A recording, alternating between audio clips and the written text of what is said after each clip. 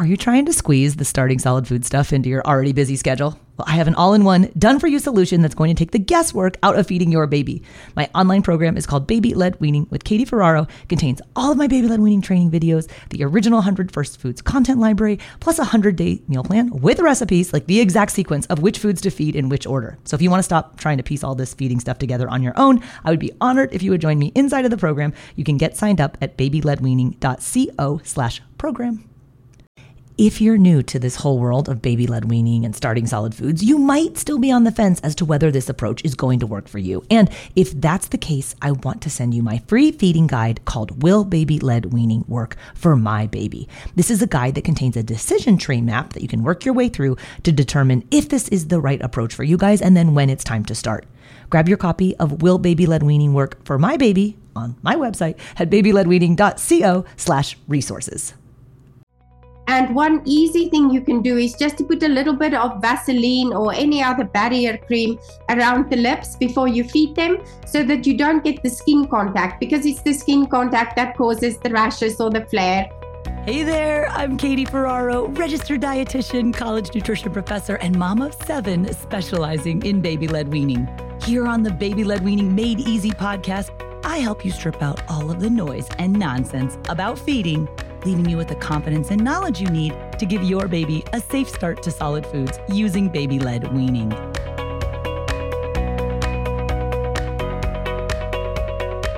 What if your baby tries a new food and then gets a rash on their face?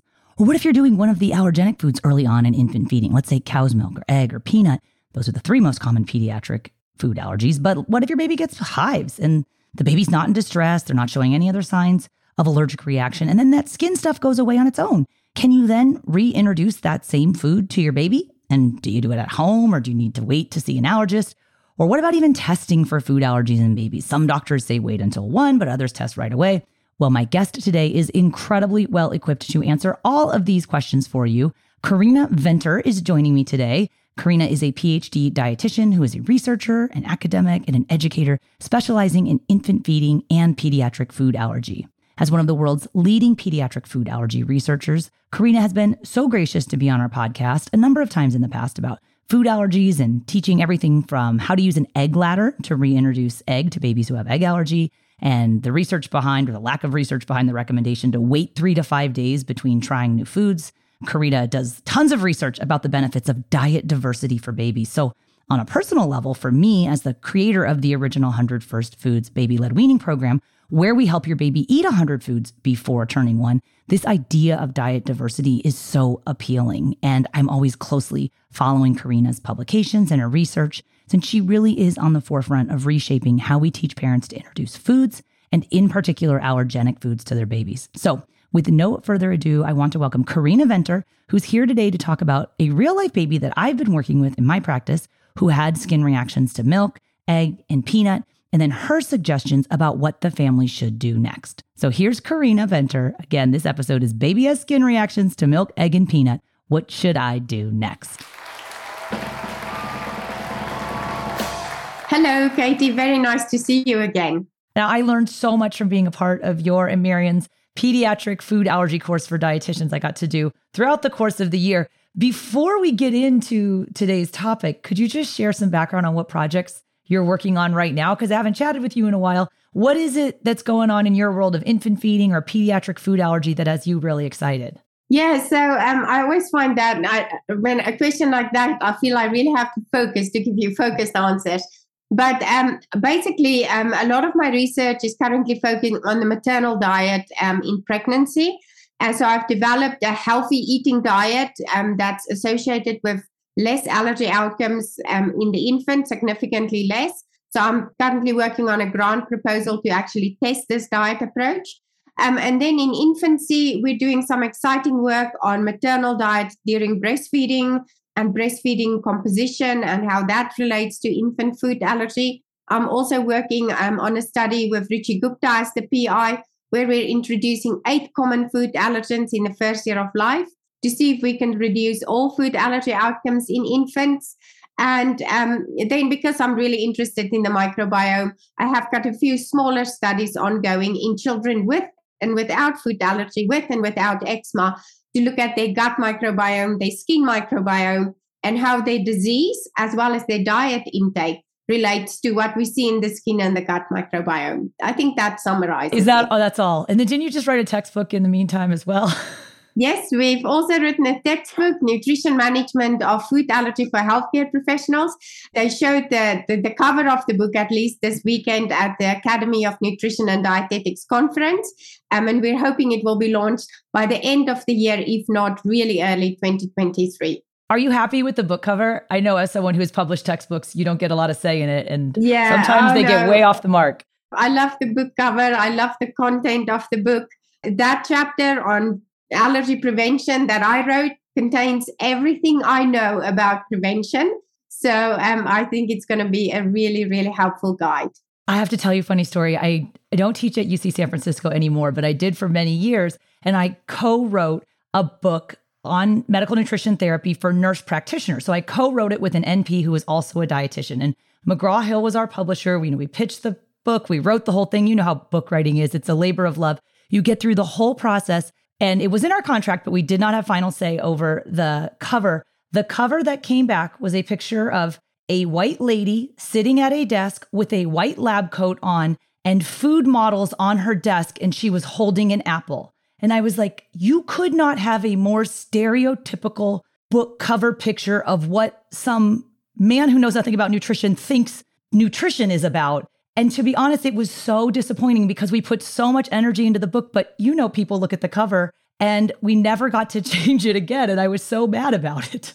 Oh my goodness. I think my worst nightmare would be a dietitian with a white lab coat or perhaps a kitchen coat, if I could call it that, with a hairnet on.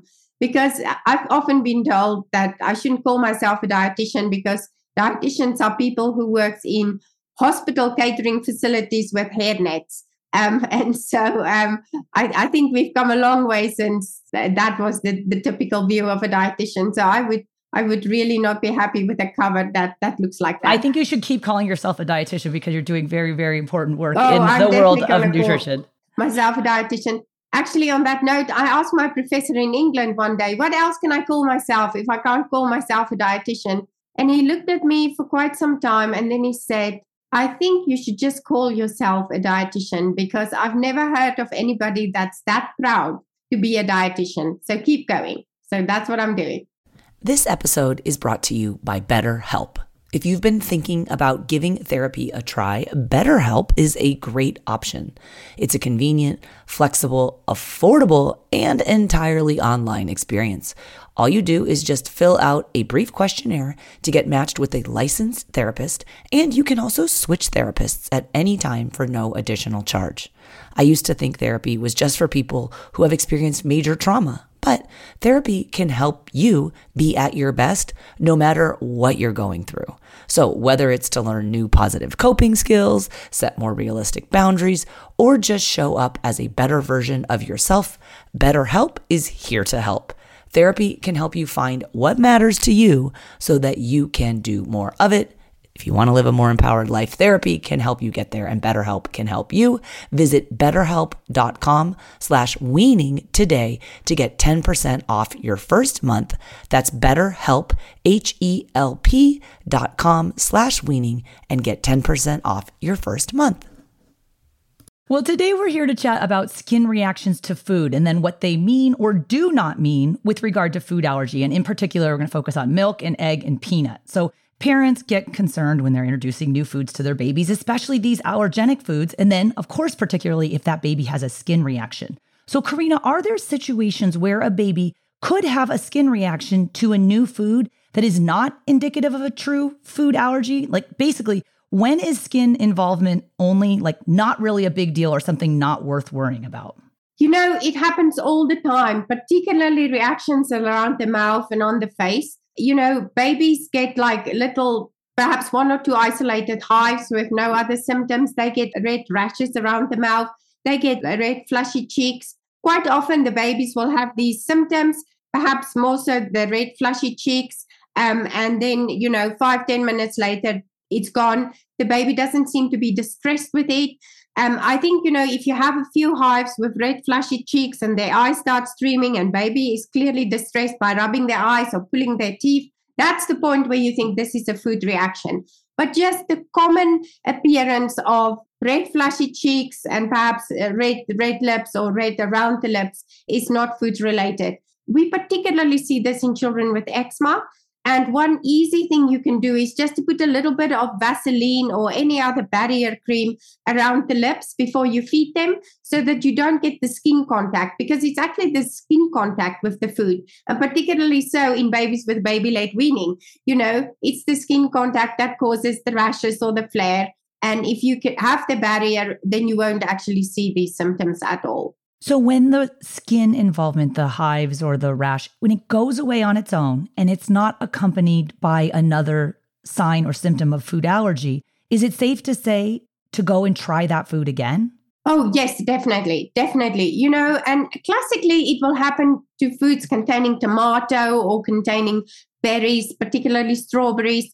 When children start eating tomato ketchup on their food, that, those foods touching the skin or even without touching the skin are known to cause these flares. And most definitely, I would advise the family not to be concerned about it and continue to feed the foods. So this baby that I've been working with lately, and kind of the reason why I emailed you to see, could you come back on and talk about this, had probably the most severe eczema I've ever seen. I've worked with a lot of babies, but I mean, this is when you describe textbook severe eczema, not the run-of-the-mill eczema that all babies have. And her eczema wasn't just present in early infancy, it was persistent even past the 6-month mark. And this is to the point where the baby literally, I worked for her for her first 10 days of solid foods. And then after that, even baby scratching, she's so distracted at mealtime, she cannot concentrate on the solid foods because she's constantly scratching. So full body eczema that not resolving with steroids, dermatology, etc. And not surprisingly, when we tried egg, which was the first allergenic food that we did, she had full body hives. So severe eczema plus a skin reaction to egg. What would you advise to the mom of this 6-month-old baby for next steps as far as egg reintroduction goes? Because mom was reticent, of course, to try egg again if it had caused hives. Okay, I just first want to take a step back. A baby with full body eczema that's particularly uncomfortable and itching, we really need to get back to the dermatologist or get a referral to a dermatologist to make sure that the child is optimally treated. We can ask simple questions about just how much ointment do they use a week. We also have to remember that ointment is probably the choice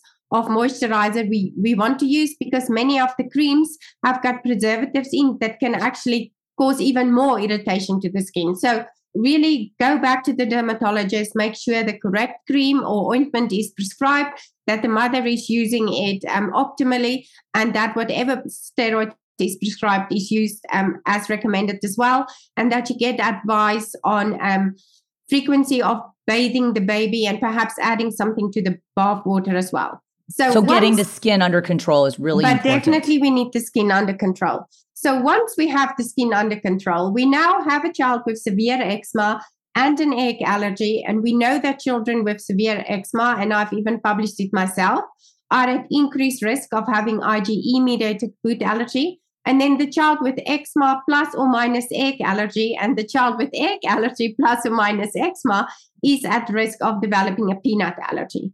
So this is a case where I will not say to mom, just try it again and see what happens.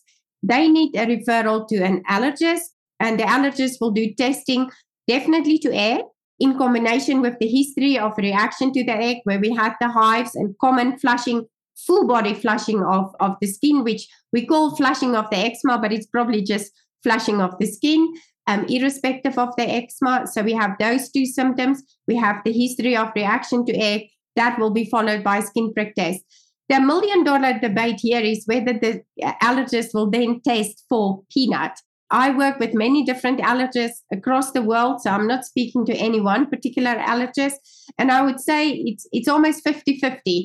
50% of allergists will test to see what the peanut result is, and then they will either introduce the peanut in hospital if the skin or the blood test was positive, or at home if it was negative. The other 50% will probably say babies are highly unlikely to get anaphylaxis, so we're just going to go ahead and introduce peanut at home. But definitely, I wouldn't like to continue with egg intake or even start peanut intake without at least a consultation with an allergist. So what we did was after she had the reaction, took pictures, the skin stuff resolved on its own. And by the way, she had no difficulty or labored breathing, no vomiting, no diarrhea, no swelling, no change in demeanor. Like she had hives and then they went away. But obviously egg and coupled with the severe eczema, you're thinking, yes, this baby's at higher risk for certain food allergies. So we go back to the pediatrician she's in our town. I know who the pediatrician is. And he said, test her for every food allergy. And of course, our audience is very familiar with, we've had you on, Marion, Ruchi Gupta, Dr. Stukas telling everyone, do not test for a food that your baby has not reacted to. So my assumption is that pediatrician's knowledge of food allergy is not great. So if she went to a different allergist who specialized in, the allergist said, listen, try peanut at home. So we get the green light to do the peanut, and the baby did have a similar reaction. So about 5 minutes after we tried peanut, the Puffworks peanut puffs for babies, no other ingredients in there. The baby had the Puffworks peanut puffs. About 5 minutes later, she started to get hives on her knuckles, inside her wrist, in her elbow, neck, and then all along her stomach. Again, completely chill baby, just hanging out on the couch. Fine. They go away on their own. But now she's reacted to egg and she's reacted to peanut and she's got the severe eczema. So my recommendation is you need to go back to your allergist because this is replicable. If you did this again, that's what would happen again. We really suspect food allergy. This isn't your run of the mill, you had a hive and it went away on its own. Would you agree? I totally agree. This is really the time where you need to get the allergist involved because now, of course, is the question about the other food allergens. Are we going to introduce them? Are we going to test? The tree nuts are particularly now relevant. Are we going to try cashew and walnut, or are we going to test for them again? I think, there's no right or wrong answer about the testing or trying at home. Like I said, the doctors have different opinions. But I think there is one wrong answer in this whole situation. And this is if you're testing and you get a positive test, and now you tell the family to wait with introduction or wait with a food challenge because you're not able to do food challenges for 6 to 12 months. And so what we now have is a big time lag in introducing that particular allergen and also the subsequent allergens. I've just recently published a paper showing that peanut and egg introduction opens the gates. Once the parents are happy with peanut and egg introduction of the other allergens just follow naturally. So if we actually put a stopgap on peanut and egg without any good reason, the other allergens won't follow. But in this particular case, we now need an allergist to really verify allergies or not. Okay, but it definitely sounds like allergies. So then how do you feel about when she went back to her pediatrician for her 9-month check? The doctor just said, well, we don't test babies before 1, so just don't feed them any allergens until after 1. And then she comes back to me and she's like, Katie, what do I say? I said, well, to withhold all of the other allergenic foods, the only thing you're going to do is potentially increase the risk for food allergy because you're removing that potentially protective effect of early introduction of the other foods. I get it, egg, and I get it, peanut, but I don't want parents to be scared off of all allergenic foods because baby reacted to 1 or 2. No, I often say, let the babies eat. I think we really have to relax about allergens and don't consider them our enemies because really they are our friends. And the sooner we can get them in the diet, the bigger the chance is that they will tolerize opposed to causing allergies. And so the first thing is we don't test babies before 9 months or 1 year. There's no reason to actually state that. We can test babies from the day they're born. We probably don't go to that extent.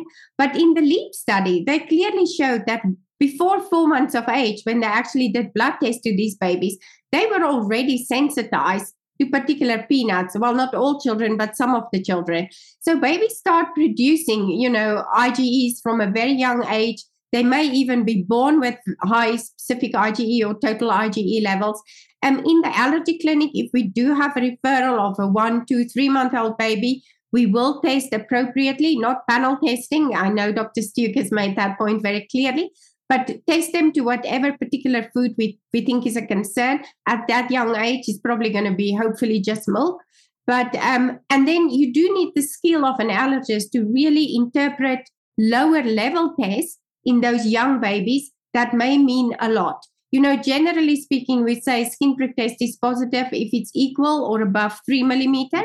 But in young babies, we drop that equal to above 3 millimeter to whatever we consider to be appropriate for that age group. Are there protocols for those age groups, though? Like, are there published guidelines about the skin prick test results being applicable to younger aged babies? I know of a few book chapters, and then there's studies coming out of Europe in particular, where we looked at predictive cutoff points for specific IgE and skin prick tests. And we compared the cutoff points for younger children versus older children. So children under 2 versus children above 2. So yes, there is published data. I'm not aware that they've been incorporated in any particular food allergy guideline, but most definitely original papers and review papers mentioning these. Besides baby-led weaning, what other type of podcasts do you like to listen to? Well, if you're into true crime and you also dig traveling, I want to tell you about a new podcast you are going to love. The new podcast is called Slaycation, and it's a darkly humorous look at murders and mysterious deaths that all take place on vacation. So the show is hosted by a true crime fanatic and her comedy writer husband, and he has a TV producing partner. So Slaycation brings a totally unique perspective to chilling, thrilling, what the heck stories of vacations gone horribly wrong. From the twisted tale of Harold and Toni Henthorne, whose romantic anniversary in the Rocky Mountains ended with one of them falling off a cliff, to Angelica and Vincent, their 2 recently engaged lovebirds, whose Hudson Valley kayaking adventure ended up underwater. Every episode of Slaycation will have you asking, accident or murder? But it's not just the stories that will intrigue you. I think you're going to love the discussion between the longtime married couple and the business partners. They also happen to be an Emmy-nominated TV producers. Every episode of Slaycation also includes humor and takeaway and travel tips that are going to keep your next family vacation from becoming your last. So if you're ready to pack your body bags, Slaycation is available on all major podcast platforms. Search for Slaycation on Apple Podcasts, Spotify, or wherever you get your podcasts. Okay, so that same baby, all this stuff that was happening with egg and peanut, starting solid foods, the eczema not going away, that was at 6 months of age. So babies 8 months of age. And I actually, again, I'm friends with the mom. She's in our town. We went to lunch the other day. We were doing a YouTube video about taking babies to restaurants. So go out with her and her baby. And the mom the eczema was still very persistent. Like, what's going on? Her eczema is still not going away. And mom said, I've been really kind of, not happy with the results from traditional medicine because her stuff's not going away with the steroid treatment. So she started seeing a functional medicine person. So a non-medical doctor, non-dietitian. And the mom is my friend. So as a registered dietitian myself, I'm talking to her about the importance of any advice you're getting about feeding your baby really needs to be coming from credentialed feeding professional. And this one really steamed me because the functional medicine person told mom that the baby's liver is blocked. Okay, I just want to clarify. She's 8 months old. Her liver is blocked and that she needs supplements to clear her skin. So she walked away with all these recommendations of cod liver oil and these other supplements to resolve food allergies. And mom is now stopped doing topical eczema skin treatment in lieu of supplements that, I can tell you from having just dined with this family, it's not working. The baby still has very bad eczema. How do you deal with that as someone who is a researcher and a credentialed professional? People turn around and telling parents that their liver is blocked and that's why she has eczema and food allergies. Well, I think there's a number of things there. First of all, the baby's liver is clearly not blocked. However, if this baby miraculously did have a blocked liver, I would not use cod liver oil in this baby, which we know has got extremely high levels of vitamin A and D. So I would say that's definitely not the case. I personally never use cod liver oil in babies because of the high vitamin A and D levels. If I feel that there's a particular need to supplement omega-3 fatty acids, then I will use either a fish oil supplement or I would use an algae oil supplement.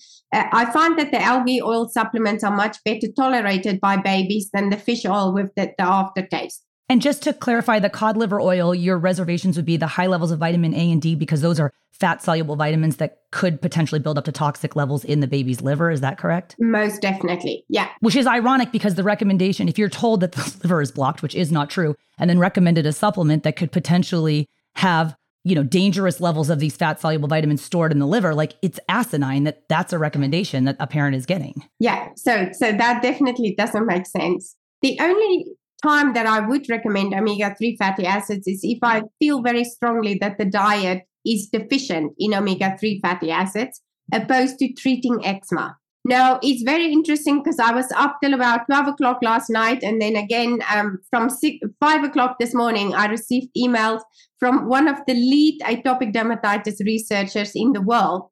And he wanted to understand why, when we supplement omega-3 fatty acids to children or adults with atopic dermatitis, why don't we see that all the studies find an improvement in atopic dermatitis? Because from a basic science level, it does make sense that we give omega-3 fatty acids, eczema improve. Unfortunately, that's not the case. And that's another systematic review that I published. And we don't understand why we don't get very clear and consistent messages. So at this point in time, I'd like to say, I hope that in future, we'll find that supplementation with a lipid, it may not necessarily be omega-3 fatty acid, but that a lipid improves atopic dermatitis. But at this point in time, we just do not know what supplements we need to prescribe orally to improve atopic dermatitis. So I would not agree with any of the advice given. I would just really go back to the basics, treat the skin, trust the dermatologist. If a baby has skin reactions only to food, like we're talking a neurotypical, healthy baby, skin's intact, and they try egg and there's some hives around or some atopic dermatitis, some stuff on their face, and it goes away on their own. No other signs of anaphylaxis. What should the parent do as the next step? I think, if it's just a few isolated hives around the mouth, or like I said, rashes around the mouth or the face, I would probably recommend, to try it again. It's very rare that we see only 2 hives causing a food reaction but again, if it's like quite a few hives all around the baby's cheeks or chin, then I would get concerned as well. But it literally is, a few rashes, 1 or 2 hives. It goes after 10 minutes. I would definitely suggest to try the food again. I wouldn't then go and give a whole egg and see what happens, but, perhaps 1 or 2 teaspoons and see what happens. But that is definitely in the baby where it's a very happy, healthy baby, beautiful skin, no wheezing, no other concerns with other food. As soon as the story gets complex, like they have some eczema, or they may have, a family history of allergies, or they might have a reaction to another food and they get hives to another particular food, I would be more concerned and definitely contact the allergist. But many babies just have a few rashes from eating a food, and it goes away, and next time they tolerate it perfectly fine. And while I know the thought of your baby having an allergic reaction to food can be scary, you said it earlier, but I think it's so important. Death from anaphylaxis in infancy is incredibly rare, to the point where it's kind of even hard to find in the literature. And not to discount the seriousness of true food allergy, but the likelihood that your child is going to die from you trying egg a second time after they had a skin reaction that went away on its own with no other signs or symptoms is actually very low. Would you agree? It is actually, we actually wrote a pro-con debate paper about this, do babies get anaphylaxis on early introduction of allergens? And so obviously the con side, who said that they can get anaphylaxis, clearly had 1 or 2 case studies that they could reference. But the majority of the data really points to no anaphylaxis. We are unaware of any anaphylaxis to the introduction of peanut. Egg is the tricky one, because in the studies where they actually fed really young babies uncooked egg, so it was pasteurized egg white, we had 2 cases of severe symptoms. And depending on how you define anaphylaxis, which is another nice debate we have in the allergy world, we could say that 2 babies had either anaphylaxis or severe reactions. But nobody's going to feed a baby raw egg. I was just going to say, who designed a study protocol where you fed a baby, I know it's pasteurized, but uncooked egg white? Like, that's not applicable in real life. Yeah. So exactly. So when we talk about feeding babies normal food, I'm unaware of anaphylaxis during the weaning process using family foods. So parents are so scared, understandably, about introducing allergenic foods, and we're all working in the field of feeding to help parents understand and interpret the research that shows us really the only tool we have for lowering your baby's risk of food allergy down the road is early introduction of these allergenic foods in infancy. So do you have any parting words of wisdom for parents when their baby does have a skin reaction to a food that may or may not be a sign of true food allergy? What can they do? I think, what I normally say to the parents, first thing is, did the baby touch the food and then touch the skin. Because, even with milk, you get babies who touches the milk, it goes on their arms, it goes on their cheek, and they get hives everywhere you've touched the milk. But when you give it orally, perfectly okay. So really find out about the touching. Then I would also find out about how often have they given the food? Have they tried it again? Do they have concerns with other food? If let's say it was egg, I would say, what happens when you feed your baby strawberries? Do you get some flushy cheeks? Because that often also shows that it's probably not that big a reaction. But I think it's hard to pin it down. I think if more than 2 hives, I'd be concerned. Anything less than that, especially if it goes away, I wouldn't be too concerned. And that's also published in the practical food allergy guidance. If there's swelling of the lips, that's a concern. If they start to scratch their eyes, that's a concern. If they start pulling their tongue out because they have these oral itching symptoms, that's a concern. But really, a happy, healthy baby with a few red blotches that goes after 5 to 10 minutes, we can definitely keep giving the food. Well, thank you for sharing your time and your expertise with us in this interview, Karina. Tell our audience where they can go to learn more about the work that you and your team are doing. So I have my own website, which I really need to update a little bit. It's called Karina Venter, one word, online. I do have information there about early introduction of allergens, a little bit of information about the symptoms of food allergies, so you can look at that. Then, of course, Food Allergy Research and Education, which is the FAIR website, have a lot of information on early introduction, what symptoms of allergies look like.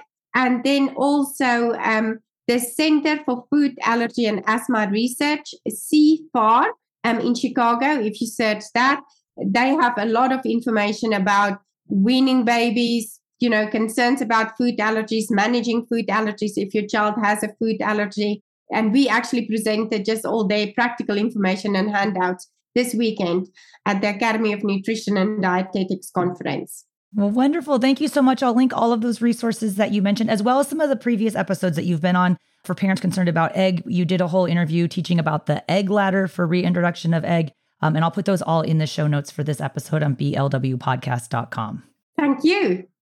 Well, I hope you guys enjoyed that interview with Karina Venter. She is one of my favorite people in the infant feeding space, so incredibly knowledgeable, right on the cutting edge of all of the research and all of the papers coming out that's really helping to reshape the way we look at introducing allergenic foods to babies. So all of Karina's resources, including the previous episodes that she's been on, some of the other papers that she mentioned, I'll link them all up at blwpodcast.com/274. Thanks so much for listening, and I'll see you next time.